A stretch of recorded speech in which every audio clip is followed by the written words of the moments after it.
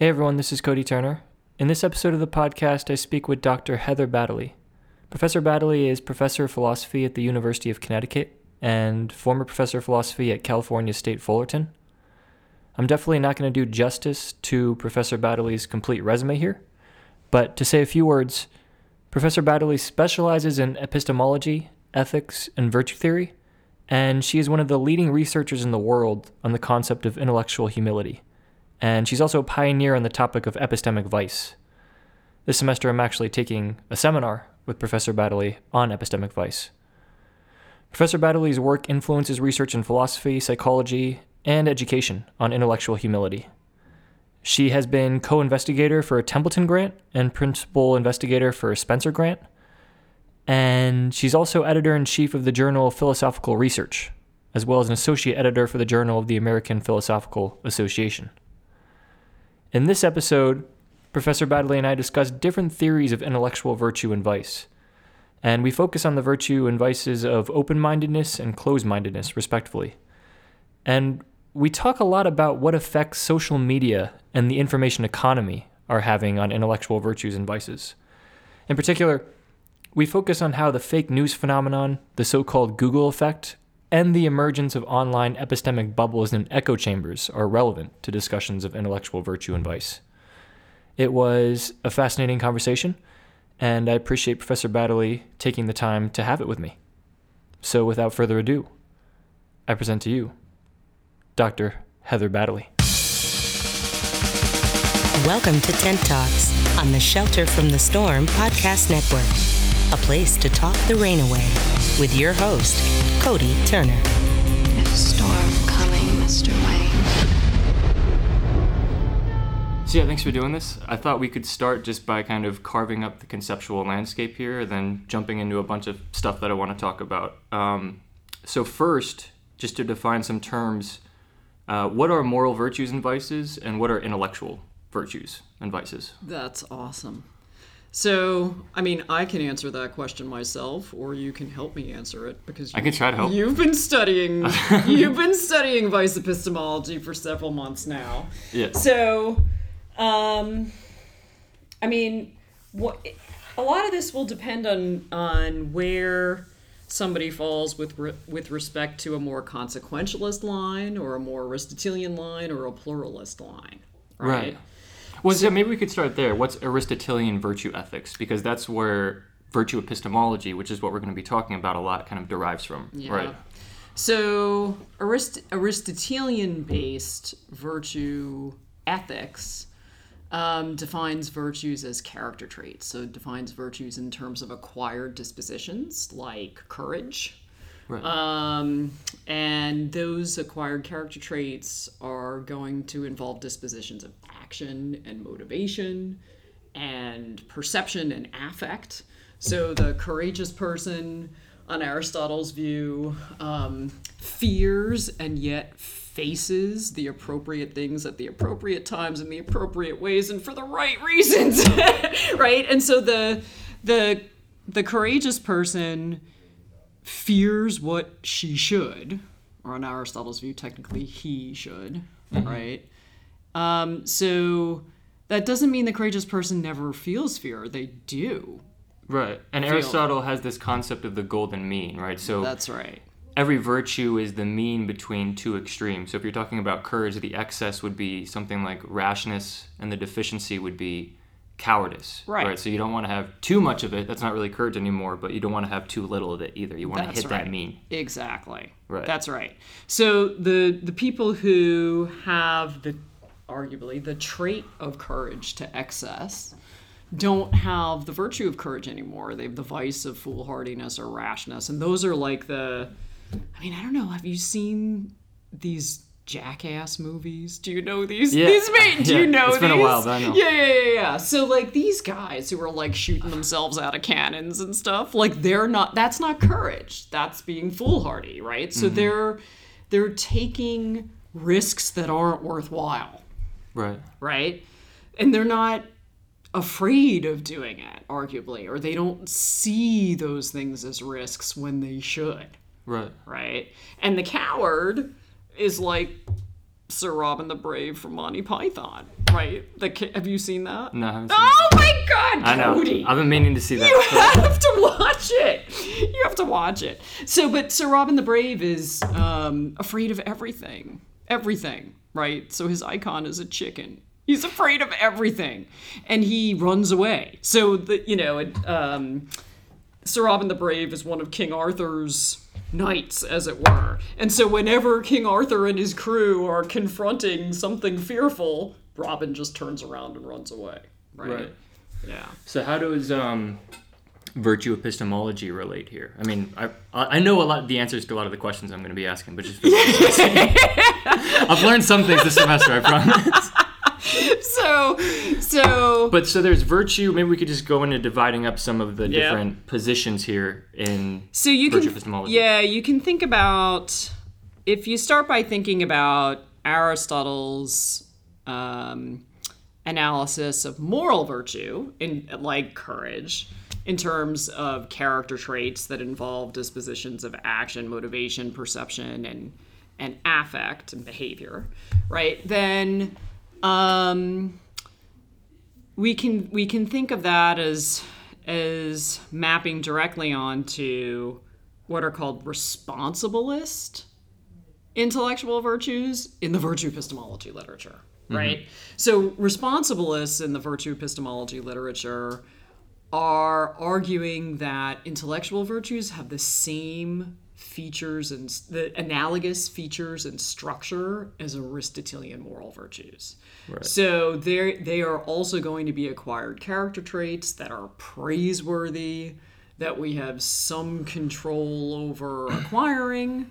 So they're going to be traits like open-mindedness, intellectual humility, intellectual autonomy. And these things differ from moral virtues. When you're talking about moral virtues, you're talking about someone who has excellent ethical character. Yeah. When you're talking about intellectual virtues, you're talking about someone who has excellent intellectual character. They're more disposed to get to the truth of things, whereas people who have moral virtues are more disposed to get to the moral truth or the ethical truth, right? Or, yeah, so this is the how to divide or whether to divide moral and intellectual virtues is a huge problem in the literature, is there a clear right? distinction or so not, it's, right? I mean, the way a lot of people think about it, so Linda Zagzebski in her really groundbreaking book, Virtues of the Mind, she argues that intellectual virtues are a subset of moral virtues. So she is a responsibilist in these terms. She's thinking of moral virtues in an Aristotelian way, and she's thinking of intellectual virtues as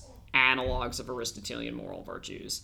And she thinks that virtues are deep and enduring acquired character traits that involve a motivation, a motivational component, a good motivation, and they involve success in achieving the end of that motivation.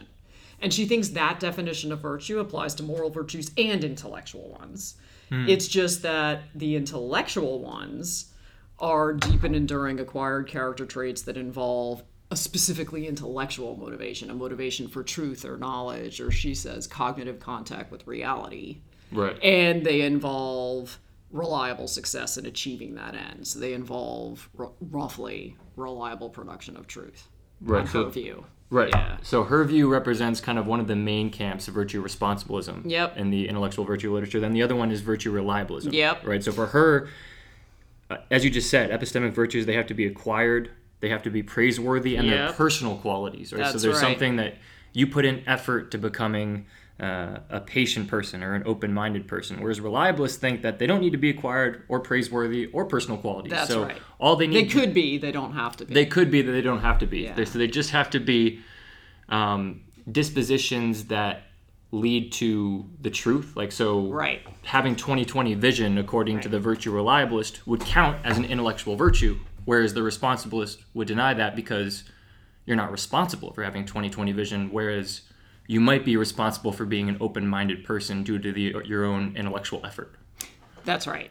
So one way to think about this is responsibilists are called responsibilists because they think that virtues are traits for which we're responsible and we're praiseworthy for coming to get them, and vices are traits for which we're blameworthy, We're blameworthy for allowing them to manifest in us. Right. The closed-mindedness, dogmatism.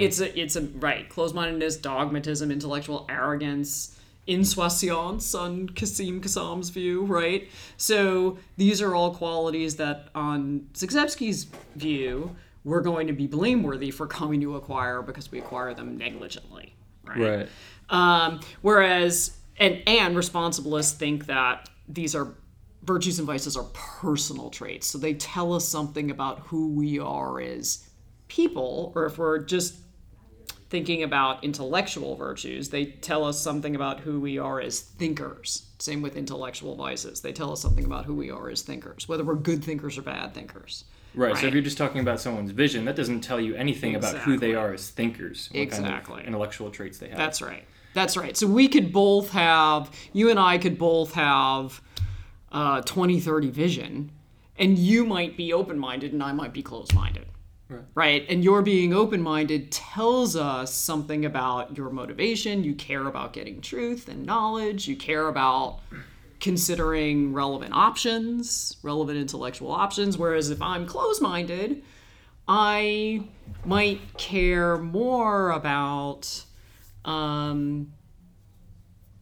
making sure my thought conforms with the thought of other people. Or I might care more about protecting my own beliefs than I care about getting the truth. Yeah, and I want to talk more about open-mindedness and closed-mindedness later, and whether closed-mindedness can be a virtue and open-mindedness can be a vice. But before we get there, I just wanted to mention the cognitive enhancement stuff we were talking about yesterday, because that's relevant when you're talking about the distinction between reliabilism and responsibilism. Yeah. Because you can imagine a future pill that permanently makes you an open-minded person or an intellectually humble person, and according to the reliabilist, that would be a way to acquire an intellectual virtue, just taking the pill, because now you can reliably get at the truth more with respect to your any intellectual pursuits you're engaging in, whereas the responsibilist like Zagzebski would deny that those cognitive enhancements would be a gateway to virtue because you're not responsible, you're just taking a pill. That's right. And personalists would also allow you to take the pill. Right. And for you, right? So the personalist is going to say, the personalist is combining, they're sort of finding a middle way between responsibilism and reliabilism. They're saying intellectual virtues and vices are still personal traits of us. They still tell us something about our value commitments and our motivations, but they're not the kinds of traits for whose acquisition we have to be praiseworthy or blameworthy. So a personalist is going to say, yeah, you can take a pill to become open-minded. The trait that you end up with, provided that it's a disposition to consistently engage with relevant intellectual options, is still going to count as the trait of open-mindedness and can still count as a virtue, even though you may not be praiseworthy for coming to acquire it, or particularly praiseworthy. I mean, you might be praiseworthy for saying, yeah, sure, I'll take the pill. Right. Yeah, so this third view, just to the listeners, personalism, this is kind of your view that you've pushed forward into the literature here. And as you say, it's this kind of middle ground between responsibilism and reliabilism. And there are different levels of personalism as well, right? So there's what you call operation personalism and possession personalism. Yeah. So operation personalism is we need not be responsible for the operation of our virtues or vices or the possession of them. Yeah. Right, so that's kind of it's very broad, yeah. Right. So that's more in line with your inclination to be a free will skeptic. Yeah, exactly. If I can out you as... I've talked about it in the podcast. Okay. Right, so the kind of less strong version of personalism would say that, yeah, maybe you're not responsible for the acquisition of certain virtues and vices that you have, but you're responsible for changing them. That's right. Right, so I might have had. You can talk about someone, I don't know, growing up as a member of Al-Qaeda, right? They have what you might call epistemic bad luck. Yep. Right? They just, due to no fault of their own, grew up in this bad epistemic environment where all their influences were essentially wrong. So they're not responsible for possessing whatever vices that they ended up possessing in virtue of being embedded in that environment. But you might think that they're still responsible for changing themselves now. Once they find out. If a child who's raised by Al-Qaeda leaves Al-Qaeda and comes to democracy, which our current status still sort of represents, then we might then say, well, now that person now knows, is exposed to all kinds of options, and now has knowledge that they didn't have before. And Right. so we might hold them responsible for making changes to their character at that point, even though we recognize that they're not blameworthy for coming to have that character to begin with. Right, and if you're a free will skeptic, you're just going to deny that they even have the That's control right. to change them because there's no right. free will. That's right. I guess that's a kind of a segue into this can closed-mindedness be a virtue question, Yeah. right? So you're talking about the child who grew up in Al-Qaeda in what Yeah. you might call an epistemically hostile environment, Yep. right? And so that kind of brings up a question: can closed-mindedness in that environment be a virtue? Usually, we Yep. regard closed-mindedness as a vice. You want to be Yep. open-minded, Yep. but if you're in that weird Orwellian dystopian society, or you're that child who's growing up in the Al-Qaeda society, it might seem more epistemically prudent to be closed-minded and not subject yourself to these intellectually hostile forces that are Yep. trying to impinge upon your psychology. Yep. So what do you think about that? So, well, my inclination is to say, even though it sounds counterintuitive, that there will be cases where closed-mindedness is a virtue, at least an affects virtue. So we were talking earlier about the distinction between responsibilist virtues and reliablest virtues, and in some of the thinking I've done about this, I divide the categories up in slightly different terms, but they still map onto those basic categories. So I sometimes think about responsibilist virtues and vices as involving good and bad motives, right? So open-mindedness involves good motives to get the truth, and so on and so forth. And reliablest virtues and vices involve producing good and bad epistemic effects. So we might think, if we're thinking about whether or not closed-mindedness could be a virtue in an environment where you're surrounded by people who lack knowledge, say, right?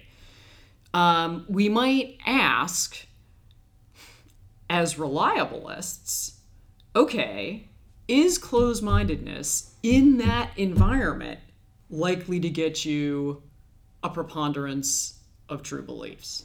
Or is it likely to allow you to sustain the true beliefs that you already have, at least? Will it prevent you from losing your true beliefs through interaction with other people in the environment? Will it prevent you from losing knowledge, which is a really hard question to answer, I think, through interacting with other people in that environment? So it's sort of a shift from thinking about closed-mindedness as an Aristotelian style or responsibilist vice or virtue to closed-mindedness as a reliablest style of virtue. So what I want to say is there are cases where closed-mindedness could be a reliablest style virtue, where the trait of being unwilling or unable to engage seriously with relevant sources in your environment is going to produce better epistemic effects. Right. Which is not to say that you should be motivated to be closed-minded. That's It's right. just to say from a consequentialist perspective, in that environment, being closed-minded is going to lead to more true beliefs. Or at least... Or less false. Yeah, exactly. Or minimize the damage. Right. Minimize the epistemic damage. It minimizes the damage arguably not just because it protects you from losing your true beliefs. Whether you still lose knowledge is a legit question that I think is up for grabs. Right. And that's a tough question to answer, but I think a really fascinating area. But it can also, if you're closed-minded in a hostile environment, it also prevents you from amassing epistemic opportunity costs. Right. right? Because then you're not spending a lot of your epistemic time and resources engaging with these false beliefs. Right. You have with space. Right. And we're right now, you and I are both presupposing that the person who is being closed-minded in the hostile environment has knowledge. Right. Right. And they know, and we're also presupposing, because we've talked about this before too, that they know that they're in the hostile environment. Well, yeah, let me pick up that thread, because Yeah. I want to talk about that too. And I find that a fascinating question, because you just mentioned the possibility that when you're in one of these environments, it could undermine any knowledge that you have. Yeah. So there's this question, how do you know when you're in a closed-minded environment? Yeah. Yeah. Or when you're in an epistemically hostile environment, rather. Yeah. And, right, so it might be true that being closed-minded in an epistemically hostile environment is the best way to go from a reliabilist perspective. But in order to know whether you're in an epistemically hostile environment, you might need to be open-minded. Yes. Right? Exactly. Yes. So there's this problem. How do you gain that knowledge? It's very hard. So I think part of the answer has got to depend on part of the answer has got to depend on what knowledge consists in. Right. And the sort of virtue epistemology answer to that question is the answer you just gave, which is something like, well, maybe you have to do what an open-minded person would do in order to figure out that you're in a hostile environment to begin with, right? Maybe you have to start engaging with people in order to figure out that they seem to be saying things that are obviously false to you, right? Right. So maybe you have to perform some open-minded acts in order to figure it out. So I think part of what that means is that it's going to be very difficult for somebody who is already closed-minded when they are in a hostile environment to determine that they're in a hostile environment. Right. Because closed-minded people, though it's possible for a closed-minded person to occasionally do something that's open-minded, they occasionally perform an action that an open-minded person would perform, it's unlikely. And that's that if a closed-minded person all of a sudden consistently started to engage with relevant intellectual sources and options and alternatives to their beliefs, we wouldn't call them closed-minded anymore. Right. So, but you can still occasionally have people who are closed-minded who will, as a one-off, perform an open-minded act. But that's going to be really rare. So the part of the problem is that it's going to be really hard for people who are already closed-minded to recognize that they're in a hostile environment. Right. And that, solving that, I don't have an easy answer to. I think in order to figure out an answer to that question, we need to figure out an answer to the question of how do you begin to rehabilitate vices like closed-mindedness, and does changing somebody's consistent closed-mindedness, does changing that consistent closed-mindedness require external intervention? Right. Does it require intervention from the outside? Do we have to change those things from the outside in? Yeah, and a related worry there, it seems to me, is someone's not already closed-minded and they become falsely convinced that they're in an epistemically hostile environment when they're not. Absolutely. And then they adopt the disposition of closed-mindedness. Absolutely. Based on my recommendation. Right, exactly. Right. And this is a serious worry. And you do address this in the paper. Yeah. So, but it's a serious worry, and the concern is whether, somebody who's, so ordinary kinds of cases of epistemically hostile environments are cases like George Orwell's 1984 or Mike Judge's film Idiocracy, or much closer to home, the kinds of environments that marginalized people might encounter can be epistemically hostile, at least insofar as marginalized people might be their credibility as knowers might be denied Right.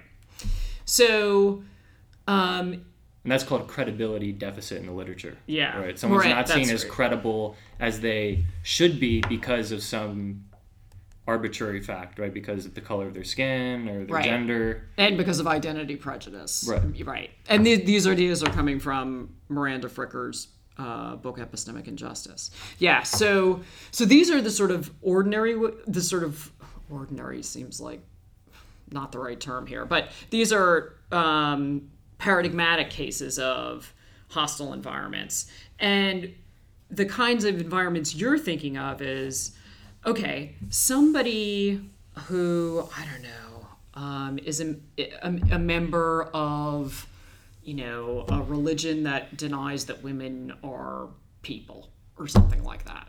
They might come to believe that they're in an epistemically hostile environment because everybody disagrees with them. Right. And they might then say, I should be closed-minded. Right, I should be closed-minded because Baddeley said it's a virtue. Right? And my answer to that one I have an answer for, which is no, right? Of course they shouldn't be closed-minded. That's part of the problem, right? It's that kind of closed-mindedness that's producing far more bad epistemic effects than good ones, right? So if we're thinking about whether or not closed-mindedness is an intellectual virtue or an intellectual vice, and we're thinking about that question in terms of whether it's producing a preponderance of good epistemic stuff or bad epistemic stuff, folks who are denying women rights and claiming that they are in a hostile environment and can close-mindedly ignore the rest of us who say, no, you cannot deny women rights,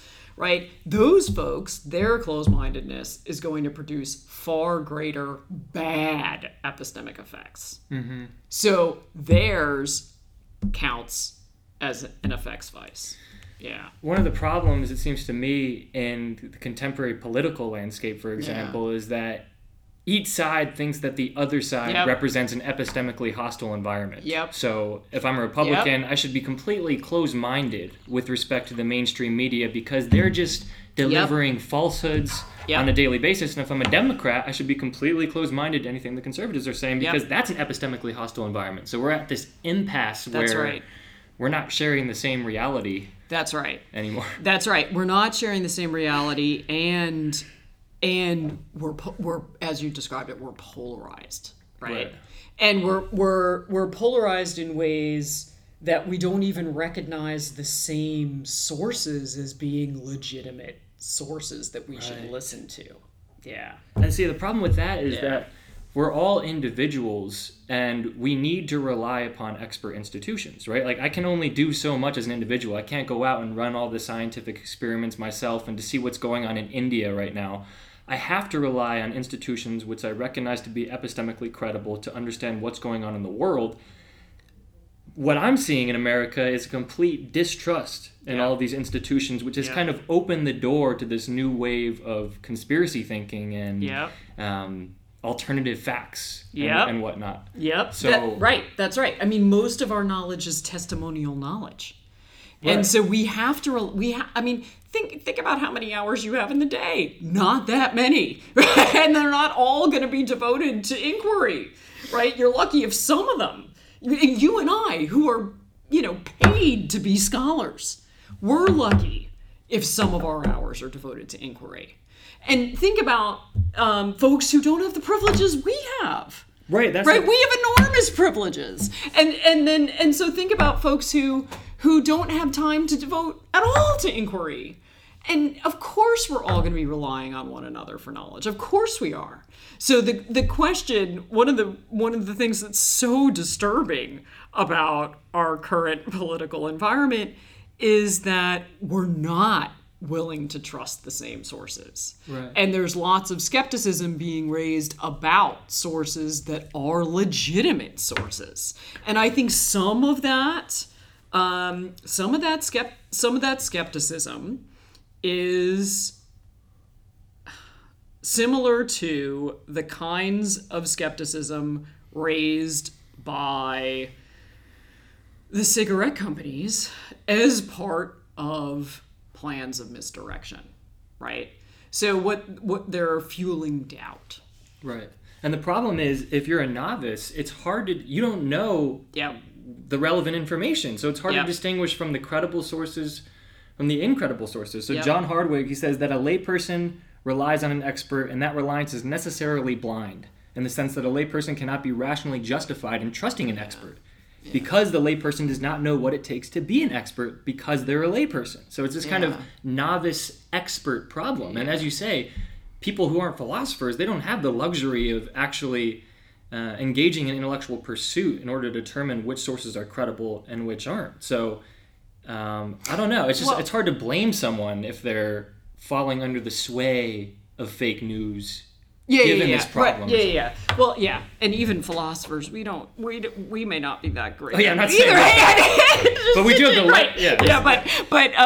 But so it's interesting though. I think sometimes we give folks too little credit here because we don't trust just anybody. I think. Right. So. So Miranda Fricker's got this concept of a reliable testimonial sensibility, right? And she thinks that our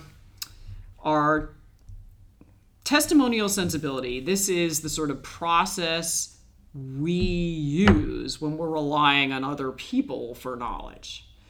And that process, our testimonial sensibility, can be reliable. It can rely on the people who have knowledge, or it can be unreliable. It can be completely skewed. And Fricker argues that because we are all growing up in a society that implicitly contains prejudices, gender and racial prejudices, for instance, our testimonial sensibilities, our process of seeing some people as trustworthy and other people as not trustworthy gets infected with those prejudices. And it gets infected with those prejudices due to no fault of our own. We inherit those prejudices in our perceptions of who's a credible source and who's not. Yeah, so this relates to the credibility deficit excess stuff we were talking about. That's right. You might have an implicit bias, I guess you could call it, to attribute less credibility to a woman or a racial minority because they're a woman or a racial minority without even realizing it. That's right. And the flip side, you might attribute a credibility excess to someone who's a white man or whatever, just because they happen to... Exactly. Yeah. And so we might... But Fricker's idea is that we can change who we see as credible over time, and we can get better at tracking who is credible. So it's not as if, I think the sort of hard line distinction about the idea that we may never be able to figure out who the experts are. It's really hard to figure out who to trust. It may not be as hard as we think, but it is going to take some effort and time, right? But there's some, there's some groups of folks that I probably wouldn't ask for information. So if I were looking for the library on a college campus, I might not approach a child. Right? If I see, a tiny kid, I'm not going to ask them. Right? But this is basic, but it's, right, we do make discriminations. Like we have, right, if you're lost on a campus and you're looking for a building, who are you going to ask? Well, you're probably going to ask somebody who looks like they've been on the campus for a while. Right? Or maybe you're going to look for somebody who obviously looks like a student. And that would be the testimonial sensibility in play. Yeah. Well, that leads to another question that I wanted to tackle, and it's the flip side of the question that we were just engaging in. Can open-mindedness be a vice? Right? So we just considered, can closed-mindedness be a virtue? Yeah.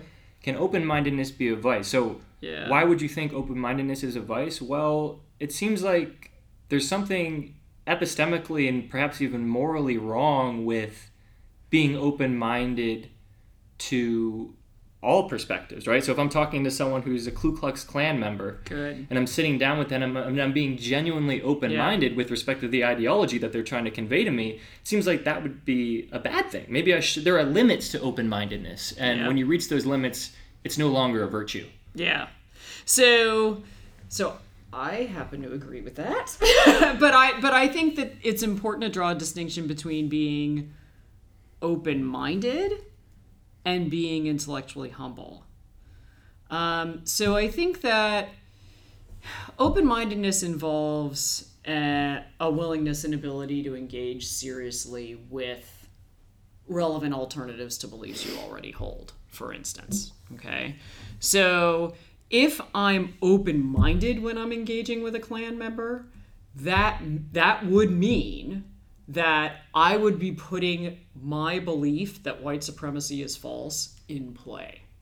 I would be willing to revise that belief.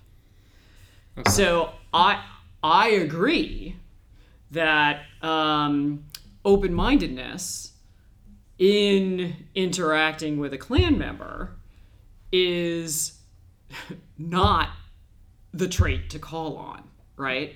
Because it's inappropriate to be putting that belief shouldn't be revised. That's exactly. That's law. Exactly. So, right, but intellectual humility and humility in general, that's slightly different. So often open-mindedness and intellectual humility will be manifested in the same actions. But this is a place where at least open-mindedness and general humility, I think, can come apart. So somebody, now this gets very complicated because we all have different social identities, and it might be different for me to interact with a Klan member than you, or what, right? But and that a lot of that will depend on our gender identity, our race and ethnic background, our religious backgrounds, and so forth. Okay, so all that's going to be really complicated. But there might be situations where it's appropriate for a person to manifest intellectual humility in an interaction with a Klan member. Not open-mindedness, because they're not putting that belief up for revision, but intellectual humility, in the sense that it might be appropriate not to jump to the conclusion that the Klan member is an irredeemable monster.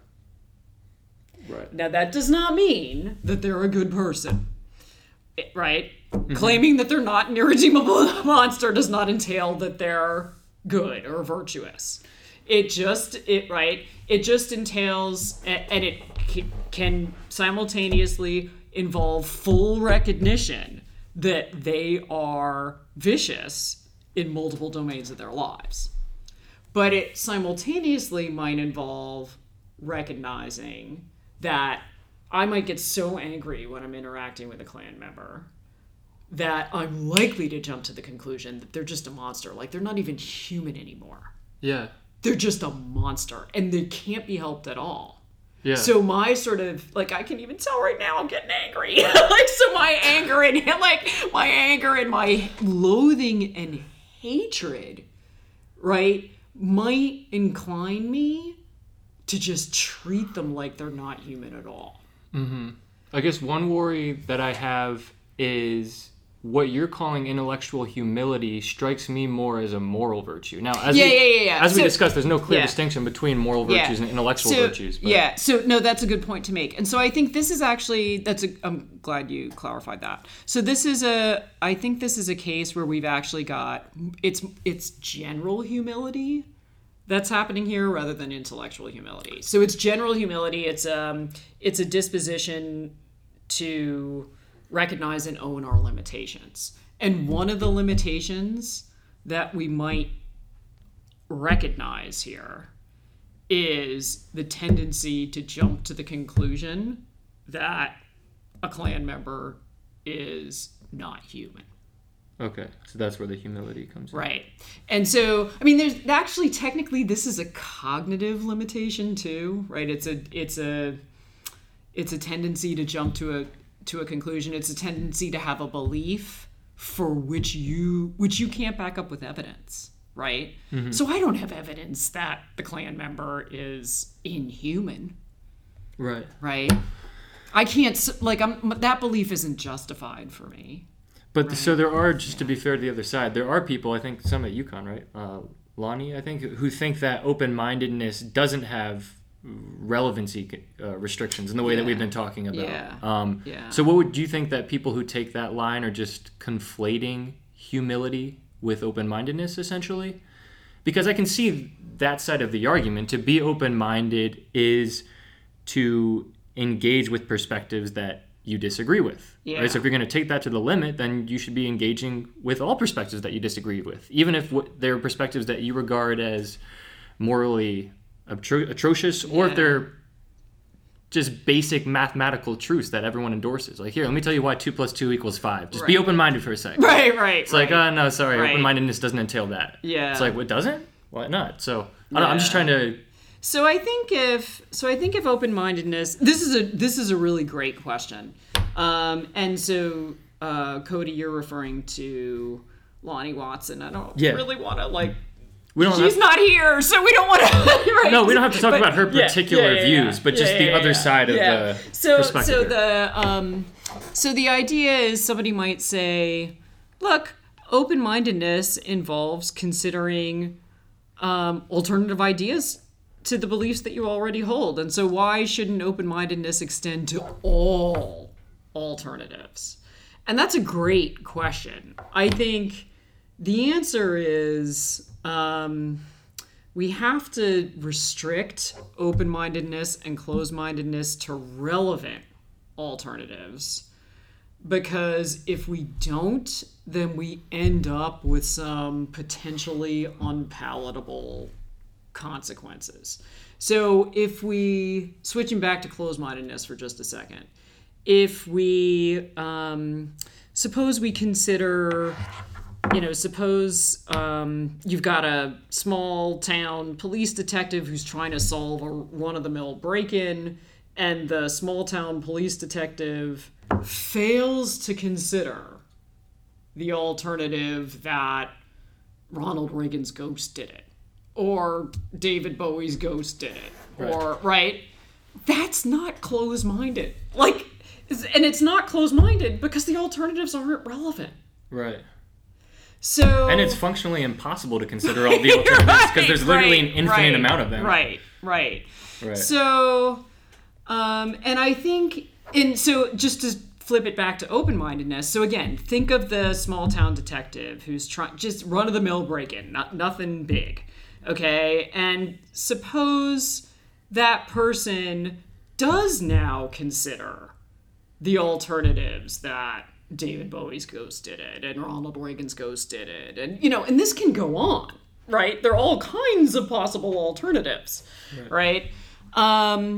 We might say, well, that's not open-mindedness. That's something like fanciful thinking or magical thinking, or it's something else. There's something else going on there. It's not being open-minded. Okay. So I think that and this is not a view I came to happily. So I came to this view very reluctantly, because it would be much easier to be able to give an analysis of open-mindedness and closed-mindedness if we didn't have to talk about relevance at all, because figuring out relevance is ridiculously hard. Yeah, I was going to say, that's the hardest thing. What are the relevancy restrictions? Where do we draw the lines? It's so hard. Yeah. Right? So I would have been much happier if I could land on a view that didn't require relevancy restrictions. Right. But I don't think that's viable. Yeah, because there are easy cases like the ones we've been talking about. Yeah. Like, okay, we shouldn't consider the Ku Klux Klan members' Right. perspective. We Right. shouldn't consider Exactly. the possibility that 2 Right. plus 2 equals 5, but there's this That's huge right. gray area. That's right. Someone That's who's right. not as bad as the That's right. Klansman, should we be That's right. closed-minded with respect to him? That's right. That's right. So yeah, so good. So you're asking about which options count as relevant and which don't. Right. So some of this is going to be keyed and indexed to which inquiries we're pursuing. So it depends on what our inquiry is. But the kinds of the easy, irrelevant options that we've been giving examples of are things like the Holocaust never happened. That's not a relevant option. 2 plus 2 is 5. That's not a relevant option. The earth is flat. That's not a relevant option either. Right? So what's the difference between, white supremacy is true? That's not a relevant option. So interestingly, what I'm saying is these options aren't even in the game when it comes to open and closed-mindedness. They don't even get in the door. You don't even count as being closed-minded when you ignore these things because they're not even relevant. Right. Right? So what does count as relevant? And that is tricky. There's a couple of things to say about that. Yeah. One thing we can explore is whether or not options count as relevant if they're likely to be true or highly likely to be true or we reliably believe that they're likely to be true. Mm-hmm. That's a sort of, in epistemology, we would say that's a sort of externalist take on relevance. There are some problems for that view, unsurprisingly, right? And I feel like one danger here, which relates to what we were talking about and relates to free speech issues, like there's been a lot of complaint that the people running a lot of the most prominent social media companies like Twitter and Facebook have a liberal bias. So they're writing off perspectives which they regard as not relevant, right? Yep. And you have people complaining these are legitimate perspectives that represent a different ideology. Yep. So you can justify what you're doing saying we're not being closed-minded. Yep. Those are clearly evil ideologies. And they're saying, no, these aren't evil ideologies. These are just expressions of free speech which happen to disagree with your perspective. Right. So good. That's the danger, Good. I feel like. Yeah. No, that's great. Implementing too many relevancy restrictions Yep. which are based upon your worldview. Right. And you happen to have a lot of power. Right. You're the leader of That's this right. And one of the restrictions that I think feeds into your suggestion here would be, look, I have evidence for thinking that my, whoever runs Facebook or Twitter might say, I have evidence for thinking that my progressive view is not obviously wrong, maybe pretty close to being right. And so I'm going to, count these other views as not relevant. Yeah. So that we can't have relevancy restrictions be so restrictive that the only views that ever get to count are the ones that are true, or the only views that ever get to count are the ones that we have extremely good reasons for thinking are true, right? So we have to, there's got to be some restrictions that are going to hit the sweet spot so that we can still exclude options that we want to count as irrelevant. We can still exclude them. So 2 plus 2 is 5 still gets excluded. It still gets counted as irrelevant, right? The Holocaust never happened, still counted as irrelevant, right? But that we get to keep in legitimate disagreements for which each side has some good reasons. Even some that we know are false. And this is essentially the point that John Stuart Mill makes in his book On Liberty, I think. We need that war of ideas. We need to engage with some lazy thinking and some false ideas in order to improve our own thinking, or else we're destined to become dogmatic in our own thinking if there's no pushback whatsoever. So that war of ideas is most likely what's going to bring us to the truth, I guess. Yeah, I'm not sure I entirely agree with that, but I think that I think so. Am I misinterpreting Mill? Or No. I think you're good. You're good on Mill. I think. No, I might be. I don't know. I was thinking. I mean, I guess it can be useful to engage with claims that are false because it can help us see where we went wrong, and maybe help us find ways to move forward. But I also think there's a point at which, depending on what kind of falsehood we're talking about, our engaging with that falsehood might be a matter of either charity, something like epistemic charity. So we're engaging with someone who believes a falsehood, not because we think the falsehood might be true, not because we're putting our competing belief in play for revision, but because we think it's really important that other person figure out that their belief is false. Right. We're doing it for them, not for us. That's right. Essentially. Right. So I think there might be cases where we're doing that involve helping other people figure things out. There might be cases where we're looking at falsehoods that could help us figure out where we went wrong and how to move forward. Right. So those are cases where we can actually sort of we can come to understand the mistakes we make. Right. And we might, when we're helping other people, also be able to understand the mistakes that they're making. Right? So these can be acts of epistemic charity, and they can be acts that attempt to understand. So even when someone is saying something false, and this can apply, I think, even in cases where they're saying something not just false but irrelevant, that is beyond the relevancy restrictions. So we might actually, if we had this goal, some folks might have the goal of figuring out why a particular flat earther believes the earth is flat. Right. Maybe it's important for them to understand why. Right. For their sake. Right. So I want to pivot to how the internet might be having a negative effect on intellectual virtues and might be enhancing intellectual vices. And we've already brought up social media, and this ties into everything we've been talking about. Yeah. We discussed the Google effect before the podcast, so I wanted to bring that up again, and also the existence of echo chambers and epistemic bubbles. Right. So just start with the Google effect. Right. So this idea that the existence of Google and just the new information economy that we're living in, we have access to all of the world's information with just the touch of a button, right? Like more access than the most educated people had like a generation before us. So, right, there's some people that think that all of this access might be hurting us intellectually because we don't have as much information stored in biological memory, so we're not as knowledgeable human beings. Yep. Right. So that might be a detriment on the intellectual virtues. On the other side of the aisle, you might think that this is a good thing because now we have so much, we get to avoid amassing epistemic opportunity costs, as you said, right? There's more mental space. All you have to know is where to go to get the information. I can just go to Google, boom, figure it out. I don't need to store it in my head.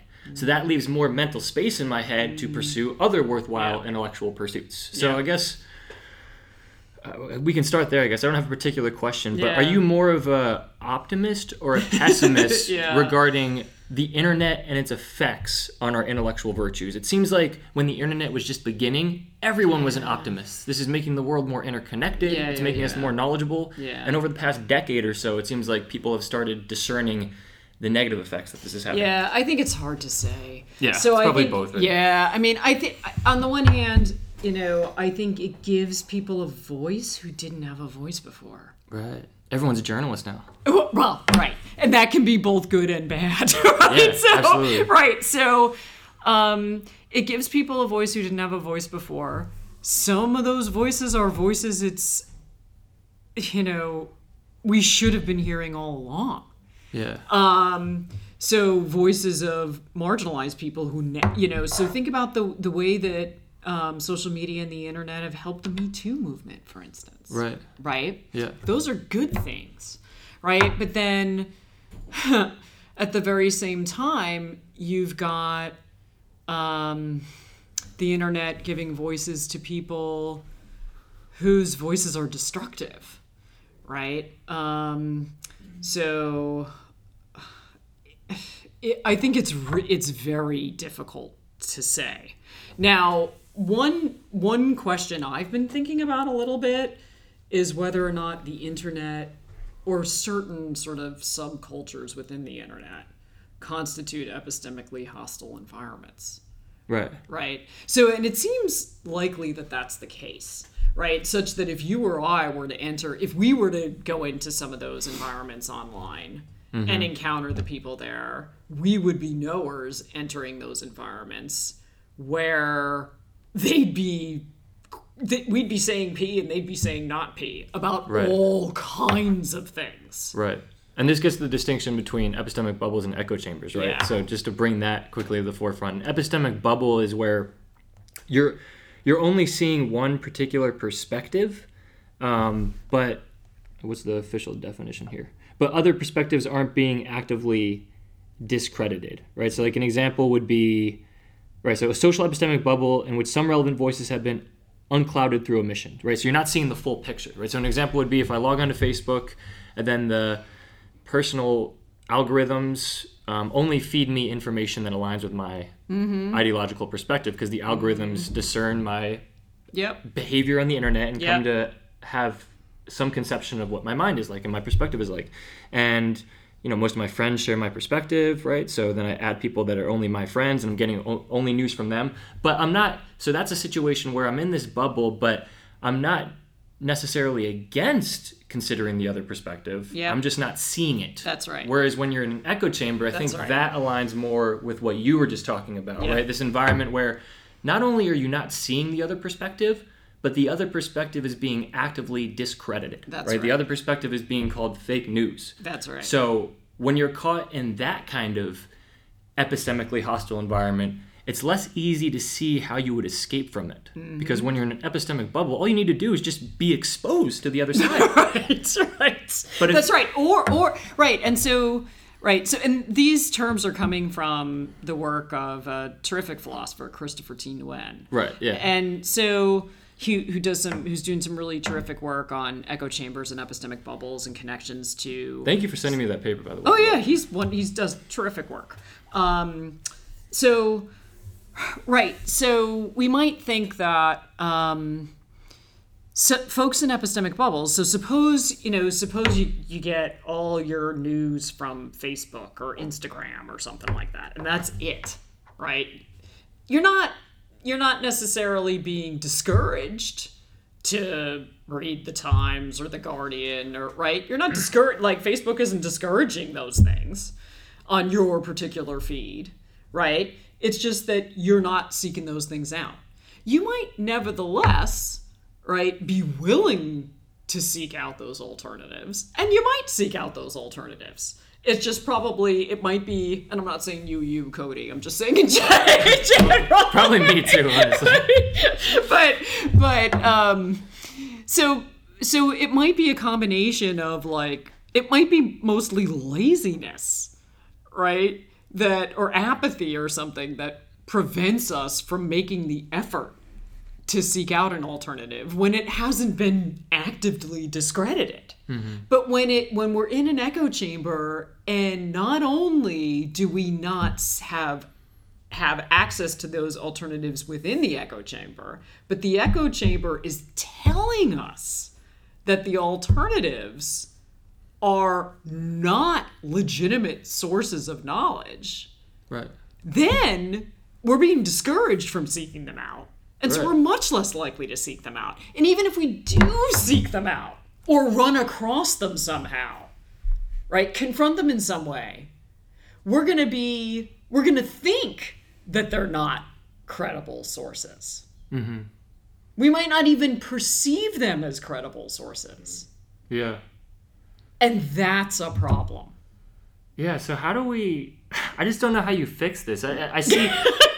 It seems like, and this is one of the bad problems with the fact that everyone's a journalist. Like a generation beforehand, it seems like there was kind of there was like a few, and this relates back to what we were saying with respect to people losing faith in the institutions, but there was like a shared campfire. There's a few networks where everyone got their information from, and now there's just so many alternatives that, and this goes beyond just epistemic stuff. It has to do with cultural unity too, right? Yeah. There's Netflix and there's so many TV shows, and not everyone's tuning into the same TV show at 9 p.m. where the whole nation can gather around it. Yeah, I'm watching this episode. You're on episode 5 of season 2. You're watching a different show. So that's interesting. Yeah, so it goes beyond this kind of epistemic, this breaking in social epistemology, but it expands to this disruption in cultural unity almost. Yeah. You know what I mean?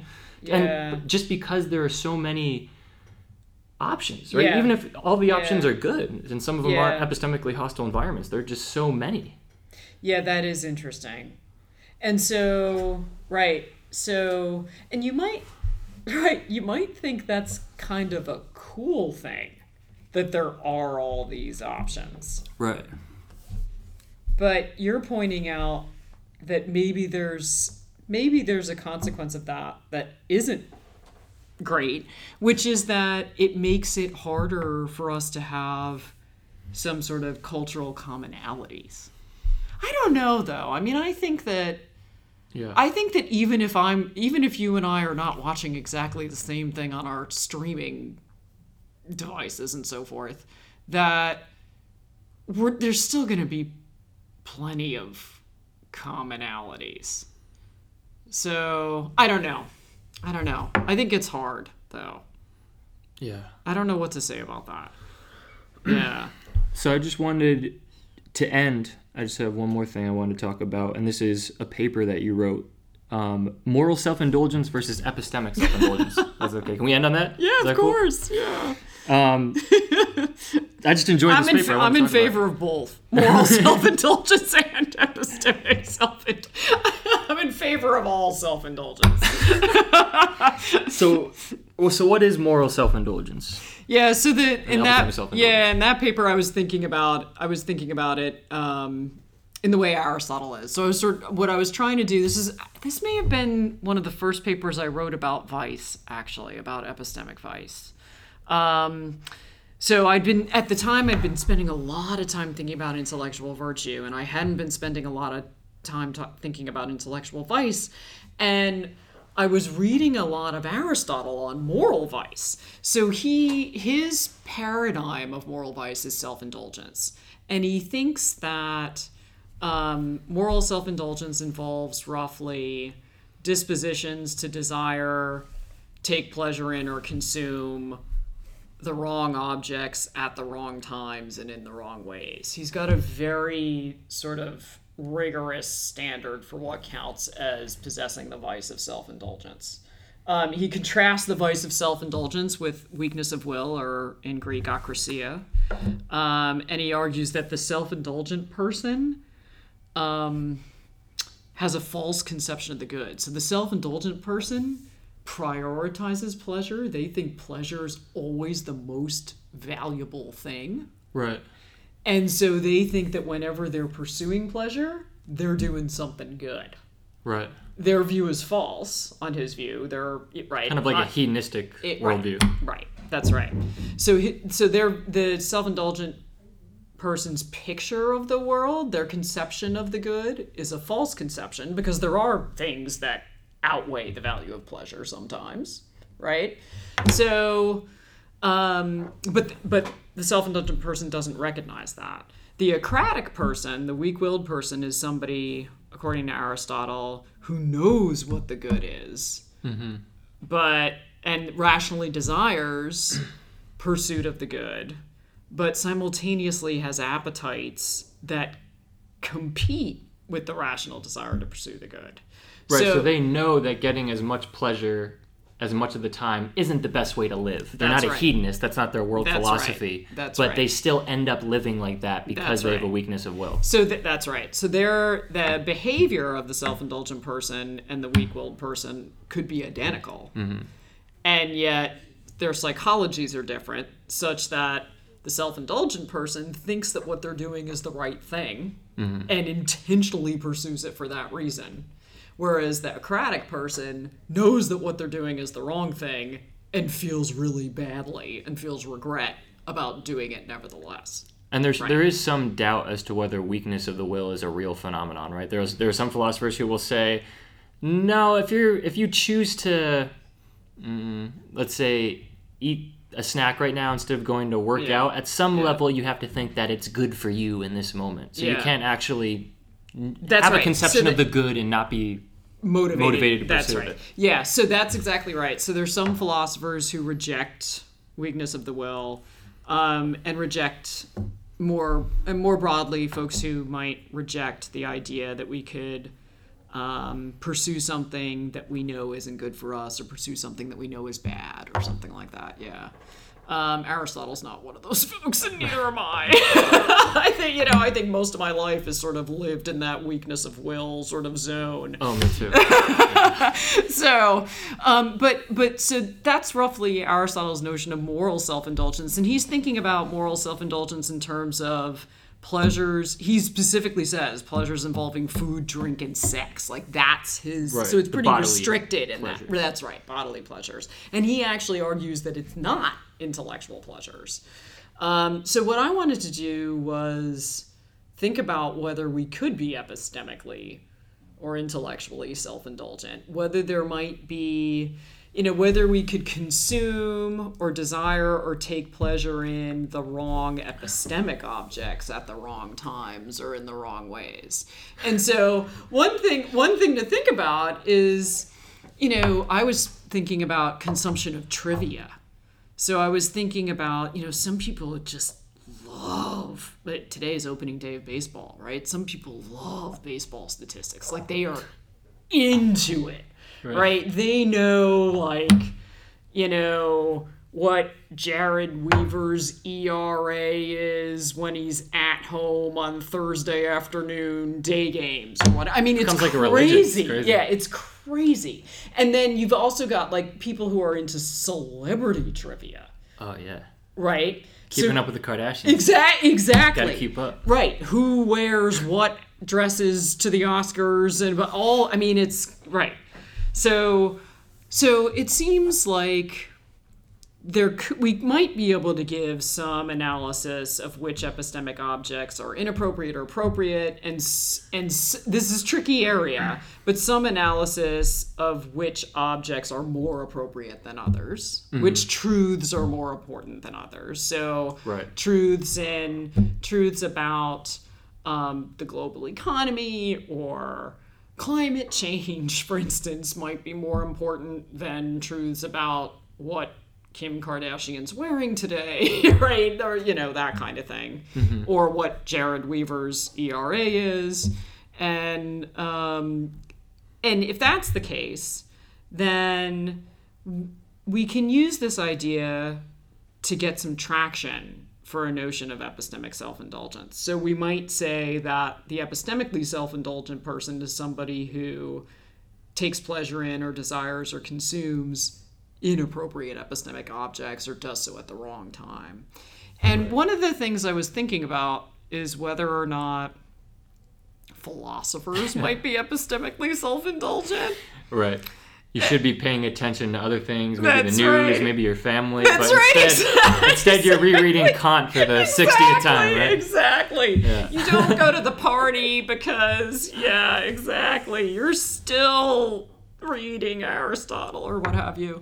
And what fascinated me, which is something that you pointed out in the paper, is this potential asymmetry between moral self-indulgence and epistemic self-indulgence. So the opposite of moral self-indulgence would be moral insensibility, right? Yeah. So you're not engaging in enough bodily pleasures, right? You got to eat. Sometimes a life well lived includes some of these pleasures. That's right. Right? So, and the point that you made is that in the moral sphere, it's much more common to be morally self-indulgent, right? Yep. To be the person who just engages in too much pleasures. Much less common to be morally insensible. But in the epistemic sphere, in the intellectual sphere, it's the opposite, it seems like. It's much more common to be intellectually insensible, right? Not reading enough, right? Yeah. Not digesting as much intellectual content. Yeah. And it's less common, potentially, to be intellectually self-indulgent. So Right. that's interesting asymmetry. Right. And so if we think about what's happening in Britain now, right, with they're sort of grappling with exit from the EU, whether that's going to happen, how it's going to happen. And if you think about the electorate, and I'm not, throwing shade on Britons here. I mean, clearly there are problems with the U.S. electorate as well. Seems like there's like a similar phenomenon. Right, going on, yeah. right? Like if you think about the electorate in Britain or the electorate in the U.S. that led to the vote for Donald Trump to be president, or led in Britain to the vote to exit the EU, you might wonder whether there's some epistemic and insensibility happening there among the electorate. You might wonder whether the electorate care enough about truth. Right. Yeah.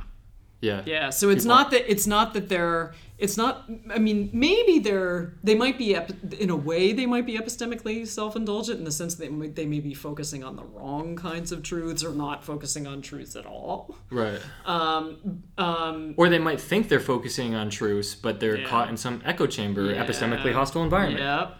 Yeah. And that's one of the biggest dangers with democracy in general, right? Like everyone who's a legal citizen has a right to vote, but if the populace isn't educated, then that can lead to really bad political outcomes, right? I mean, obviously. Well, it can, yeah. I mean, democracy is usually not boring in this way, right? So, I mean, it can, right? And so it matters whether we have an electorate with intellectual virtues, and it matters whether we have an electorate who cares about getting the truth. Yeah. All right, you want to end it there? Yeah, whatever works. Thanks for doing this. Appreciate it. Oh, yeah. Until next time.